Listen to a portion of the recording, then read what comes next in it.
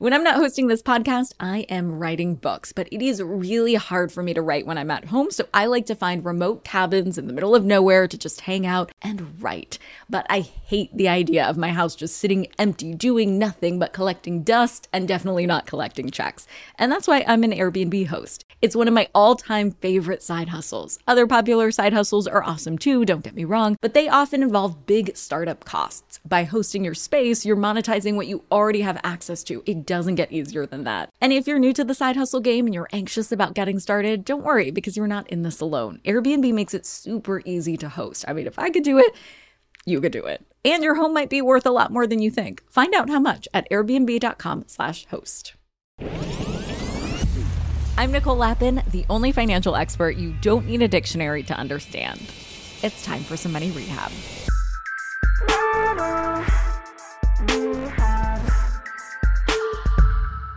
I've got some good news, and it could be a game changer, but I'm almost scared to say it out loud, so I'm just going to whisper it for now. The car market is getting better. No, seriously, the car market is getting better. It is true. After one of the worst car markets ever, things are finally cooling off. So if you have a car that runs, but you've been eyeing a new car, I'd say hold on just a little bit longer. Things are looking up. But what if you don't have a car that runs? Well, the car market isn't completely favorable to the consumer just yet. It is still tough, and I know this firsthand. I was in a car accident last year, and for the first time ever, I considered, leasing a car. I ended up not, but I considered it, which is breaking news for me.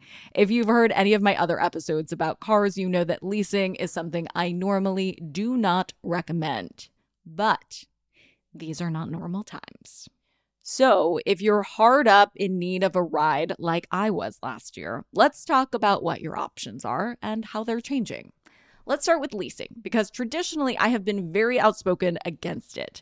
There are a ton of reasons why leasing sucks. You have no equity in the car because you don't own it, even though you're paying for it. Plus, there are fees galore, the most absurd being the early termination fee. If you buy a car and change your mind, or you need to change your situation because, life, in 6 months, you can just sell it or trade it in. But with a leased car, you'll be charged a hefty fee if you end your lease early. And it can also be limiting. Most leases cap how far you can drive per year and charge for overages. This is the downside that irks me the most. You lease a car and then are incentivized to use it less? Someone tell me how this makes any sense. But historically, leasing has been a great way to get a nice new car for much lower monthly payments than taking out a loan to buy one. And before you slip into the DMs, yes, I know there are some benefits to leasing if you own a business. But over the last few years, I will say the deals on leasing have dwindled. Recently, many consumers have been paying over the MSRP or manufacturer's suggested retail price. While this was always common on higher-end cars, it became the norm across the market. This really raised the cost of leasing a car because the value of the car determines the cost of the lease. Okay, enough conceptual stuff. Let's get into the numbers, shall we? You guys know the new Broncos, right? At first, I honestly wasn't sure about them. But then I saw the two-door model, and I got the hype. So I ran the numbers. Now, I couldn't get the leasing numbers for the two-door 2023 Heritage Limited Edition Bronco in Robin's Egg Blue with a white top, which is the car I know you wanted to hear about, obviously. I couldn't even pull those numbers because the make and model is so hard to find right now. So instead, we're going to look at the four-door Heritage Sport 2023 in hot pepper red with a white top, which is still cute. The car has an MSRP of $36,035. With $2,000 down and an APR of 7.9% with 72-month financing, this car will have a monthly payment of $658. If you want to lease this exact same car with a down payment of $2,500 for 36 months, then your monthly fee will be $615. I mean, you're not even saving $50 a month here. You get all of the aggravation of a lease, like a 12,000 mile a year limit, without any of the cost savings that could have typically come from leasing a car. And believe it or not, this pricing isn't as bad as it could be. Some dealers are actually charging more for leases than they are to finance a car and buy it outright. Now, if you happen to lease a car before prices went crazy, then you are indeed in luck, because a lease locks in the pricing for the car. Cut to the present, some dealers are so desperate for cars that they're buying out leases early. So if that was you, good on you. You lucked out there. But now we're seeing some industry-wide shakeups because prices are falling. Prices on used cars are finally dropping after rocketing up 45% in 2021. Used car prices rose because there weren't enough new cars to go around because of manufacturing issues. So many people who had planned to buy a new car were forced to buy a used one. But now there's more inventory, and as a result, those used car prices are falling. And in particular, Tesla prices are falling. And price drop has nothing to do with supply and demand here. Elon Musk just decided to slash pricing. Musk cut prices on the Model S, 3, X, and Y. And yes, that does spell sexy, or close enough anyway.